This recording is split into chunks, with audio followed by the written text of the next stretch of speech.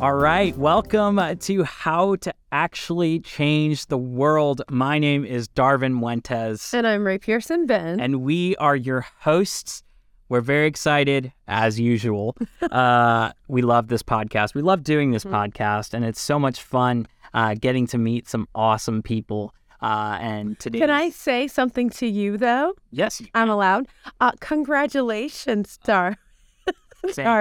Thank you. He had a personal milestone that he achieved, if you want to say. I got a ring. Yeah. I got married. I love. He put a ring on it, and she put a ring on it, She too. put a ring on it, too. Congratulations. Thank you so much, Stephanie. And speaking of Stephanie, we have an awesome guest named Stephanie Longo. She is an alumni of Regent. Stephanie, would you tell us what you got your degree in here at Regent? Sure. So I got my master's degree in journalism from Regent in 2009, and I'm also currently a student in the Doctor of Strategic Communication program. Oh, wow. That is awesome. And the DSC program, that's great program. I've heard a lot of great things.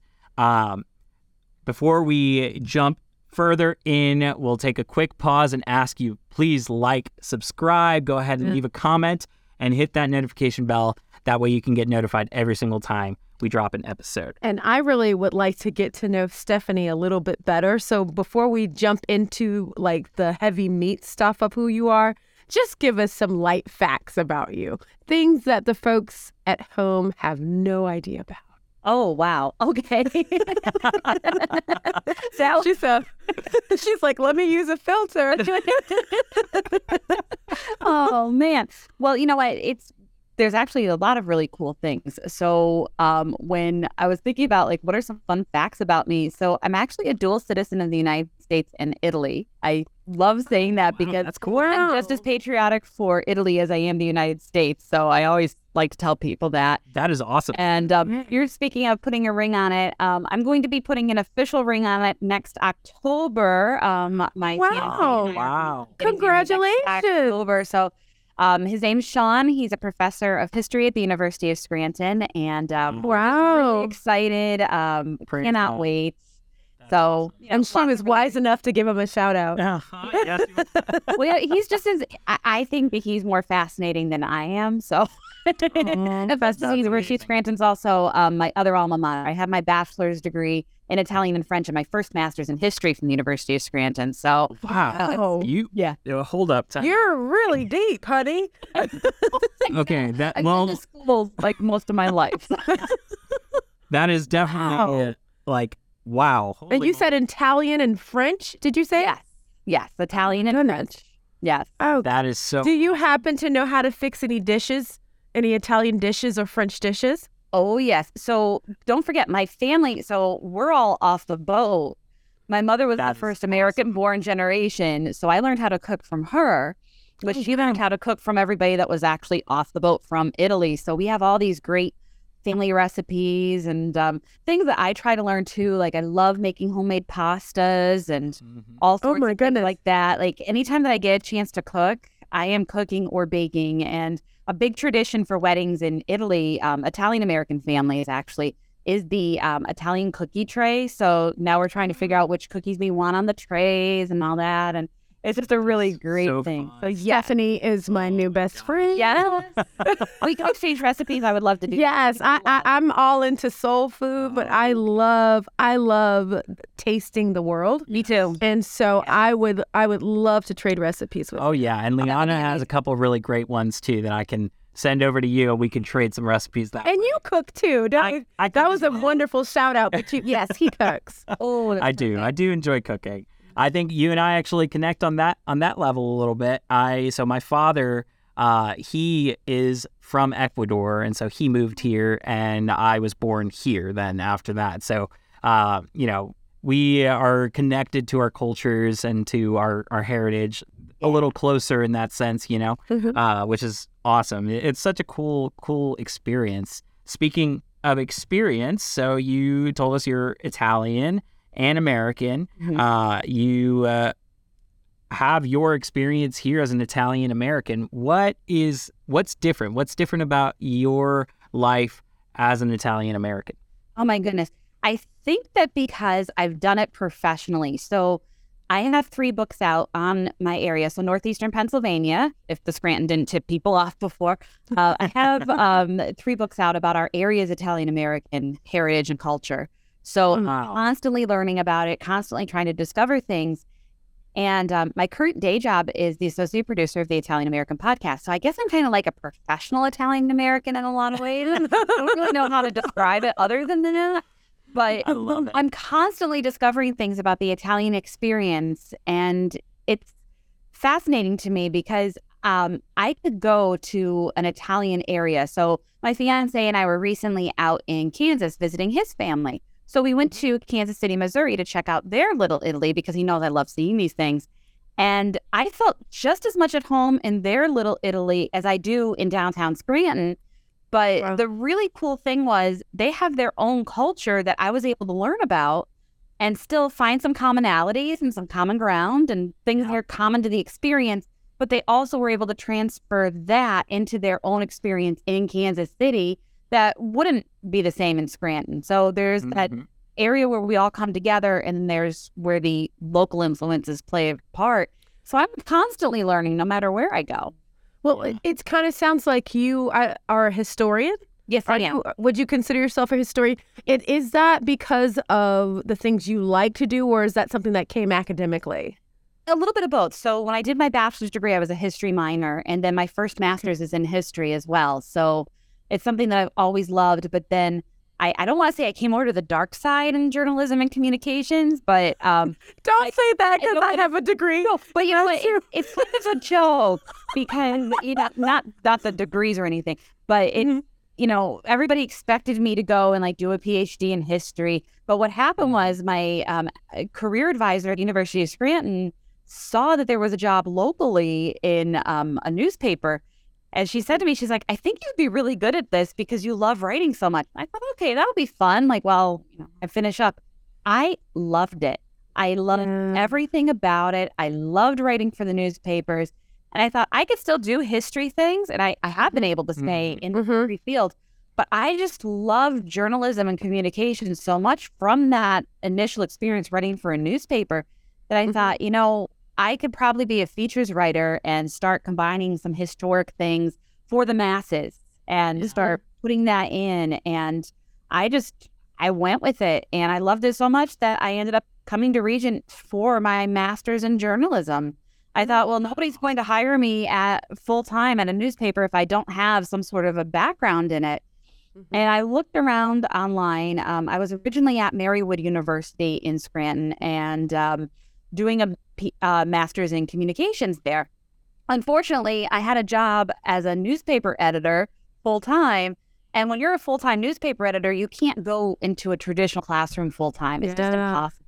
So I thought I need to transfer this online. So I just started looking for online programs in journalism for a master's degree. And a lot of them required you to have a bachelor's degree in communications or a related field. Italian and French didn't really fit that, neither did history. So I was like, what am I going to do? And I found Regent, and Regent had this, I say, a brilliant vision because they realized, hey, wait a second, just because your degree isn't in the subject doesn't mean that you can't do the subject. Absolutely. And I applied, I got in, I demonstrated that I was actually working in the field, that it wasn't something at random. And Regent has been my academic home ever since. That's awesome. Oh, that's beautiful. That's so people, you just don't want to get pigeonholed. And I think we have the capacity, the brain capacity to really have a thirst for many different things and be successful in many different areas. So I do think that you're right, that Regent is an answer to prayer for people who have a lot of different things that they feel like they want to excel in. Yeah. And the fact that we have the online program that we have is just awesome because we have so many options for people to choose. And that was cool that you were able to find that fit in something that actually worked for you and could work with your schedule, in full-time news, which is, way busier than so many fields, I know, Stephanie. You get it. And I mean, the thing that I love the most about Regent And I try to tell this to people because now that I'm in the DSC program, I get people on LinkedIn. And if anybody ever wants to, message me. I'm happy to sing the praises of Regent. But they ask me, like, what's Regent really like? And the first thing that I always say is, it's an online school for me because I only have been to Virginia Beach once, although I'd like to change that because I love it down there. Mm-hmm. But I feel so connected to everyone. Your professors, even though you might just be meeting them on Zoom or maybe a phone call or just seeing them in class that way, you have a good relationship with them. I know that I could go to Dr. Myers or Dr. Scott in the DSC program and I could ask them things, and I know that they're there for me. And you don't get that in a lot of online schools. The late, great Dr. Bruce Swaffield, he was my mentor for my master's degree. And he and I would constantly have a banter going back and forth in email. And, I felt like instead of being just a name on a screen, I was a human being. And I think that's what sets Regent's online programs apart from other ones. Yeah. Well, surprisingly, I think the relationship that you can form when you're online as a Regent student is, in many cases, stronger than that of those who are on campus at other universities. So I think it speaks volumes. Yeah. This is really cool. I want to know what kind of drew you into the communications other than necessarily just getting a job in it. What was it about communications that really was like, this is what I want to do. This is where I want to be? Well, coming from a history background, I feel like communications is kind of like the rough draft of history, if you want to put it out there like that. When you're looking at primary sources, a lot of times you're looking at newspaper articles or something that draws into the communications field. So you're looking at that to help you as a historian write history. And I really loved that. But as the digital world started becoming a thing, because, my master's in journalism was 2009, things have totally changed since then. I realized we need to be able to start somehow transferring that love and that knowledge of history that we have onto the digital environment. So I've become very excited about, the idea of virtual museums or how to promote this online or what, I like to figure out how to navigate that digital world. And I just found that so fascinating because there's so much that you could do digitally that people don't realize. We're able to work remotely now, especially, I think because of the COVID pandemic, everybody's realizing that we can work remotely. With online classes, the sky is really the limit in the digital world. And, maybe my history background kind of was the tip of the iceberg for that. But now I'm just like, well, what else can we do online?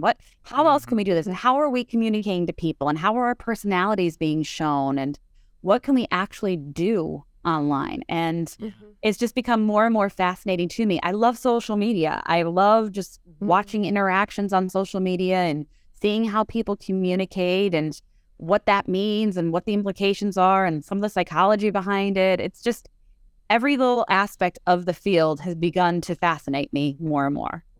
That's awesome. Now, I think one thing I noticed with communications, and that was my undergrad degree at SpeechComm, is that any position that you're going to see advertised always asks that you are an effective communicator or asks that you have some form of developed communication background. Yeah. And that was one thing that really stood out with me, that instead of just saying I'm a great talker, because, prior to communications, I still like to talk, but to actually find out academically how to narrow the conversation, how to also be an active listener, because that's a strong part of communication. Yeah. And I just felt so empowered because of all the great things that I felt like were gifts to me from the Lord that became an academic booster. Yep. And so I'm looking at you, Stephanie, and chatting with you and seeing oh my goodness, natural born communicator. I would have just, talking to you about being a historian, all of those things. I absolutely love documentaries. And so I feel like people who are in communications are also people who are incredibly thirsty for knowledge. And, they just have to know. Yes. And I have to know. And that's the same thing with a historian. I think historians, too, the one thing about us is like, we want to know, and we're going to investigate this, and we're going to find things out. And I think that that's where communications and history really converge as fields, because again, the communicator wants to know how this is being communicated, and, you know, how did they report this historic event? Because I noticed that when I was reporting as a journalist, like, how am I reporting this? Because who knows if 100 years from now, someone's going to read my article to get an idea of what happened. Yeah. Yes. Yes. And that's a very unique perspective. Yeah. And I think we're going to have to get your unique perspective here shortly, but we have to take a quick break. Okay. So we will come back and we will see what this unique perspective adds to your life as not only a historian, but also a communicator. Okay. We'll be right back. Regent University is offering 3 exclusive scholarship opportunities for new on-campus undergraduate students: a $10,000 Freedom Scholarship, a $4,000 private school scholarship, and a $4,000 homeschool scholarship. High school students can learn more at www.regent.edu.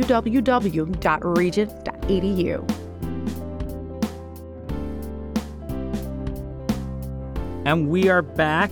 We were just chatting about some cool interplay between communications and history, and, you know, having a thirst and a hunger for the commonality of those two things is the facts, the real things that are going on, knowledge.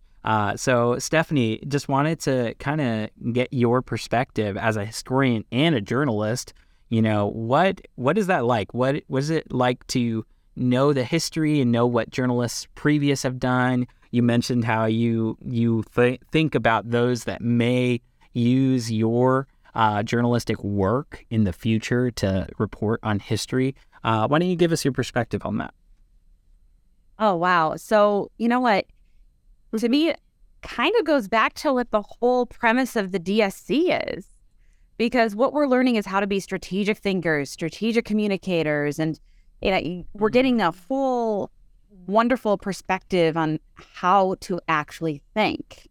And it's pretty cool because some of the things that I'm learning academically now, I feel like I've been doing all along because I had that history background. And, you know, the amazing thing is, at least to me, when you're thinking about, say, writing an article, you have to think about how you're phrasing it. You have to think about how it's being presented, like how a reader's actually going to react to it.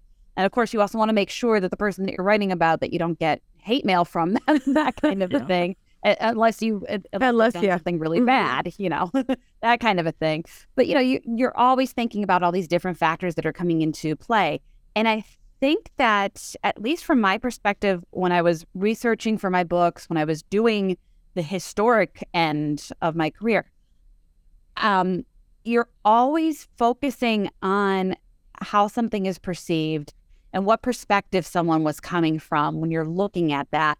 And I think, you know, the study of history is also a study of strategic communication, because at the end of the day, when something is actually presented as history, well, that was definitely communicated strategically in some way, shape, or form to be able to be that history. There's that saying that history is written from the perspective of the winner. Well, now we're seeing other perspectives coming into things. And I always like to say, like, that's the tie-in to strategic communication. That's the tie-in to the journalism field. And, you know, they do work hand in hand. I would say to anybody that's considering a career in journalism or communication, take a history course while you're an undergrad. Absolutely. Absolutely. Not only does it give you a wonderful way to test your writing skills, because you will improve from day one in a history course to the end of it, but it's also going to give you a different way of thinking, and it's going to start giving you different perspectives and different considerations that you have to make. I adjunct teach both communications and history, and it's pretty cool because I can use all of that in the classroom with my students. And sometimes they're just like, wait, what are you talking about here? How is this going to help me? And I get that in both fields. And I'm just like, well, yeah, it's going to help you. And then at some point there's that aha moment where it's like, oh, wait a minute, I see how this is going to be done, and I see how I have to present this. That really, I agree that as a journalist, we have to be strong storytellers. And when as a person who's thirsty for history and documentaries and reading those books that tell what was going on or, what was happening in the past, it really strengthens your own storytelling because you're able to see the difference between a really strong story, a compelling story, the weaker story, how you can dissect a story. Yep. And it really strengthens your ability to tell whatever story that you need to tell at present. I think also with that, I want to tell people that if you are a communications person, you can do just about anything, just like Stephanie just talked about. Yep. She is an author, and you've mentioned it here and there. Darvin, you've mentioned it here and there, but I'd like you to break down your books. Can you kind of break down each one that you've authored and kind of tell us all how we can get a hold of it? Yeah. Oh, wow. Yeah, I love talking about my books like they're my babies. My first book was Italians of Northeastern Pennsylvania. So that was a general story of the Italian-American history in Northeastern Pennsylvania. So I actually covered the 13-county region of Northeast Pennsylvania in that book. My second one was Dunmore. Dunmore is my hometown. I tell people I'm from Scranton because that's the one they've heard of, but I'm actually from Dunmore, Pennsylvania. Dunmore in the 2014 American Community Survey by the United States Census was actually listed as number 12 of the most Italian towns in the United States. Oh, wow. It's awesome. I'm just like, way to represent Dunmore. That's great. Yeah. And we have a very vibrant Italian community. But that book was also like more of a history of the community of Dunmore with, of course, touching on the Italian history because it's so prominent there. And then my third one was Italians of Lackawanna County, which is just focusing on my home county. Dunmore is in Lackawanna County, Pennsylvania. The county seat is Scranton, and there's a whole wonderful Italian-American history of that area waiting to be discovered. So my publisher wanted me to do a deeper dive into Lackawanna County because of its prominence on the national level in terms of Italian-American history. That is so cool. I'll just say this real quick. I am from Lebanon, Pennsylvania, Oh, okay. which is not I've far been there. from Scranton, 2-3 hours, Yep. something like that. And I had no idea that northeastern Pennsylvania was very Italian. That is super cool to hear because I come from Pennsylvania Dutch. Yeah. So it's like we have a lot of German, and so that is really cool to hear. There's those pockets everywhere. There's pockets where, a culture, because where your family goes, that's likely where you're going to go if there's immigration happening. My father came from Ecuador because his aunt was in New York, and obviously New York is a hot spot to come into the country. But he went to New York. My family moved to Lebanon because we had family that had moved up to Lebanon when they came to the States. So there's always going to be those pockets, but that's cool that there is that pocket in Northeast Pennsylvania, and I live just underneath that, and I didn't even know it, Is the Italian community still strong in those areas now or just years back? No, absolutely. Okay. It is still strong to this day. I always tell people, make sure that if you come to our area, try to come for Memorial Day weekend, because in Jessup, which is another one of the Scranton suburbs, there's this wonderful feast. It's called La Corsa dei Ceri, or St. Ubaldo Day. And it is an exact carbon copy of the one that they do in Gubbio, Italy. It is amazing. Wow. Just the Italian culture come to life in our area. Just come see that. Contact me. I'll be happy to take you around. It's just so much fun. So that is great to know. I think me and my wife will head out that way at some time around Memorial Day, and we'll contact you to find out more information. That's really cool. Well, with all the writing that you've done and all the research, and you really have gone in a lot of different directions, so you have a lot of different areas and facets of who you are. How did Regent become a part of helping to prepare you for what you're doing today and what you plan to do in the future? Well, the story of my DSC actually came from me turning 40. So when I turned 40, I thought to myself, what's the number one thing that you're going to regret professionally? And it was always not getting my doctorate.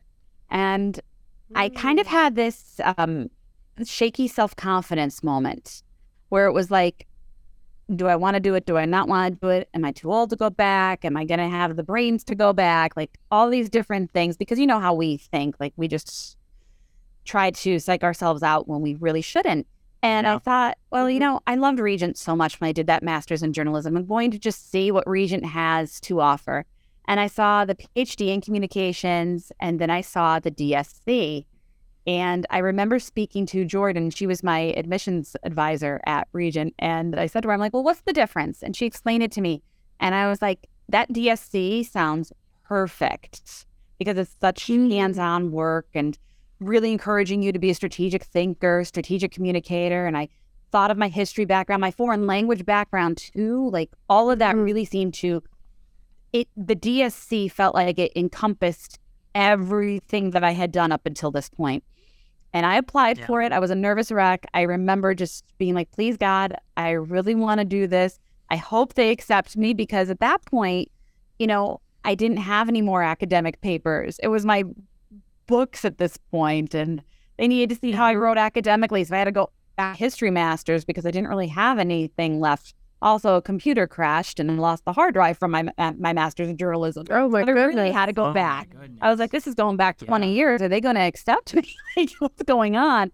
And fortunately, they did, and it has just been wonderful. I feel like coming back to Regent for my DSC has been the culmination of everything that I have worked for since setting foot on the University of Scranton's campus for the first time in 1999 as a freshman.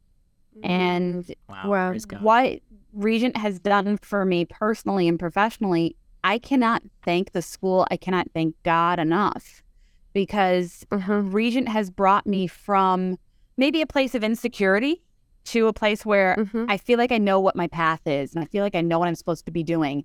And it's thanks to this school. Every single course that I have taken in the DSC, every single person I have met, all of my professors helped me get to where I am today, where now I actually see a clear path with this degree. Or maybe when I started it, I was like, all right, I'm here. I'm doing my doctorate. This is great. I can't believe it. I'm actually doing this. And I didn't really know what I was going to be doing it for. And now I see I want to teach communications on a full-time basis.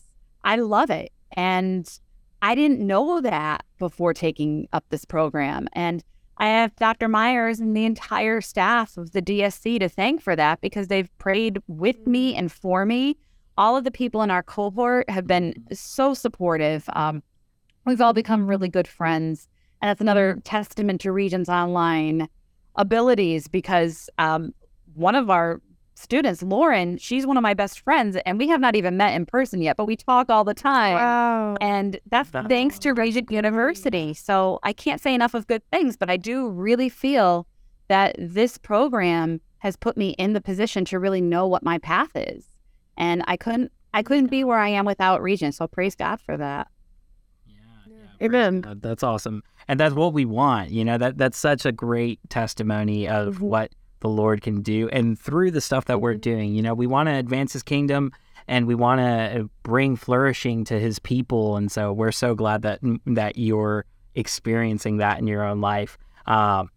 We have one question that we ask everybody. But before we get to that question, I think this would be a fun question for our audience. Okay. And we were enjoying having this conversation pre-show. But would you give us just a little taste of Italian recipes? What is one cool recipe you have from your family that you think everyone should try? And we thank your mother. Thank my mom. Thank Mama Longo for this one, and she'll be all excited now. She got a shout out, and I'll be great. I love it. So my mother always tells me to do this really delicious quick sauce, and it's what she tells everybody. She told my fiance that. She tells random people that she meets in the grocery store, this is the best quick sauce. So you go to an Italian store or a grocery store. In my area, they have it, but I don't know for other areas of the United States in just a normal grocery store. But go to an Italian specialty shop. It's called Pomi tomatoes, P-O-M-I. And you just take that box. They are delicious. They're the San Marzano tomatoes, so they're coming right from Italy, and they've just got that nice sun-kissed taste. I don't know how else to describe it.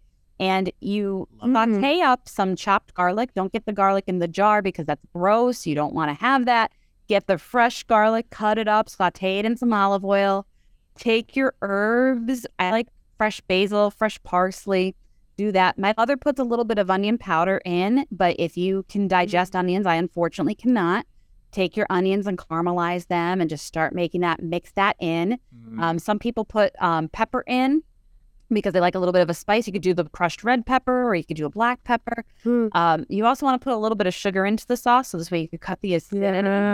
And don't add too much salt. Some people like to add a little bit of salt. And I mean, that's a issue where you have to learn how to taste. Italian cooking is all about taste.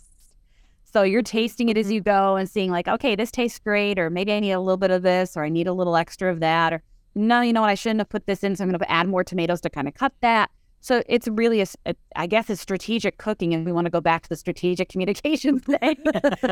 You're strategically communicating with the tomato sauce that you're trying to make. That's right. That is funny. Doctorate of strategic cooking. I love it. That's a great one, and we should talk to somebody to talk about that. But, you know, I guess I just used the doctorate of strategic communication right there because I strategically communicated how to make sauce. Absolutely. Yes, you did. Absolutely. Oh, and that tastes good over anything, right? Absolutely. Any kind of pasta. I love making fresh pasta. That's my thing. But you could get a nice imported pasta at the store. But if you make it, always make sure, and there's arguments all over Italian communities with this, but my mother taught me how to do my pasta this way, so that's how I will always do my pasta. I put a little bit of olive oil in the water, and I put a little bit of salt in the water, so this way nothing sticks together, and it's great. Yeah. That's awesome. Oh, well, I'm hungry. I am hungry. And I'm hungry for more, Stephanie. I'm hungry for more. And I am hungry, and I'll segue into this. I am hungry to hear your answer to this question. So this is a question we ask everyone, and we'd like to get your unique perspective on this. What does it take for someone to actually change the world? So I've been thinking about this when you told me that this was going to be the question that you ask everybody. And I thought, how am I going to answer this? And I realized we can change the world by starting with ourselves. Because if you stop and think about it, we're a little world unto ourselves. We have our likes, our dislikes, what's going on. And you have to be able to come from a place of just genuine desire to help your community. And that ripple effect then goes into it, and then you could start changing the world. But it all starts with you. And the only way that you could really affect a good change in yourself is by having a close personal relationship with God and just praying. Amen. And if you don't have that, you're not going to be able to change the world because God created the world. So he's going to tell you through your relationship what he needs you to do. I guess strategically communicating with God there too, to go back into the DSC. But we need to make sure that we have that open pathway with God, and we always make sure that we keep him center. So this way we could try to change the world. But again, you can't change the world unless you try to really focus yourself. And if you don't change yourself and change how you interact with the world, you're never going to be able to affect that change. Absolutely. Then the world changes you. Exactly. It does. It really does. Like the DSC program changed me. Yes. For the better. Yes. For the better. And now we get to interview you and have this great conversation. Oh, yeah. This has been fun. It has been fantastic. Well, Stephanie, that was all the time we have today. So thank you so much for joining us. It's been a pleasure getting to speak. Thank you for having me. Thank you. My new best friend. Yes. And any Regent students that want to contact me, please feel free. I can't do enough of things for Regent students. So just call me, contact me, Facebook me, however you want to reach me. I am always here for a Regent student. Thank you, Stephanie. And yes, please reach out to us as well. We'd love to get you in contact with the people here at Regent to help you out. If you'd like to come and apply, if you'd like to enroll here at Regent, we would love to hear from you. And we'd love to hear your questions too for the different alumni that we have. We have so many cool people that are doing awesome things just like Stephanie, and we would love to share them with you guys. So if there's anyone that you guys would like to like pitch to us, to also tell us like, hey, this is a cool field that I don't know much about, and it seems like you guys do you have any alumni? We'd love to talk to you about that, or possibly get them onto the podcast. So with that, thank you so much for joining us. Please like, subscribe, go ahead and leave a comment, and hit that bell notification so that way you can get notified every single time. And share it with your friends. Yes, share it with all your friends. Send them the link. Post it on your socials. And definitely make that sauce. Stephanie, thank you for sharing that with our audience. My name is Darvin Fuentes. And I'm Ray Pearson Ben. And we hope you have a wonderful day.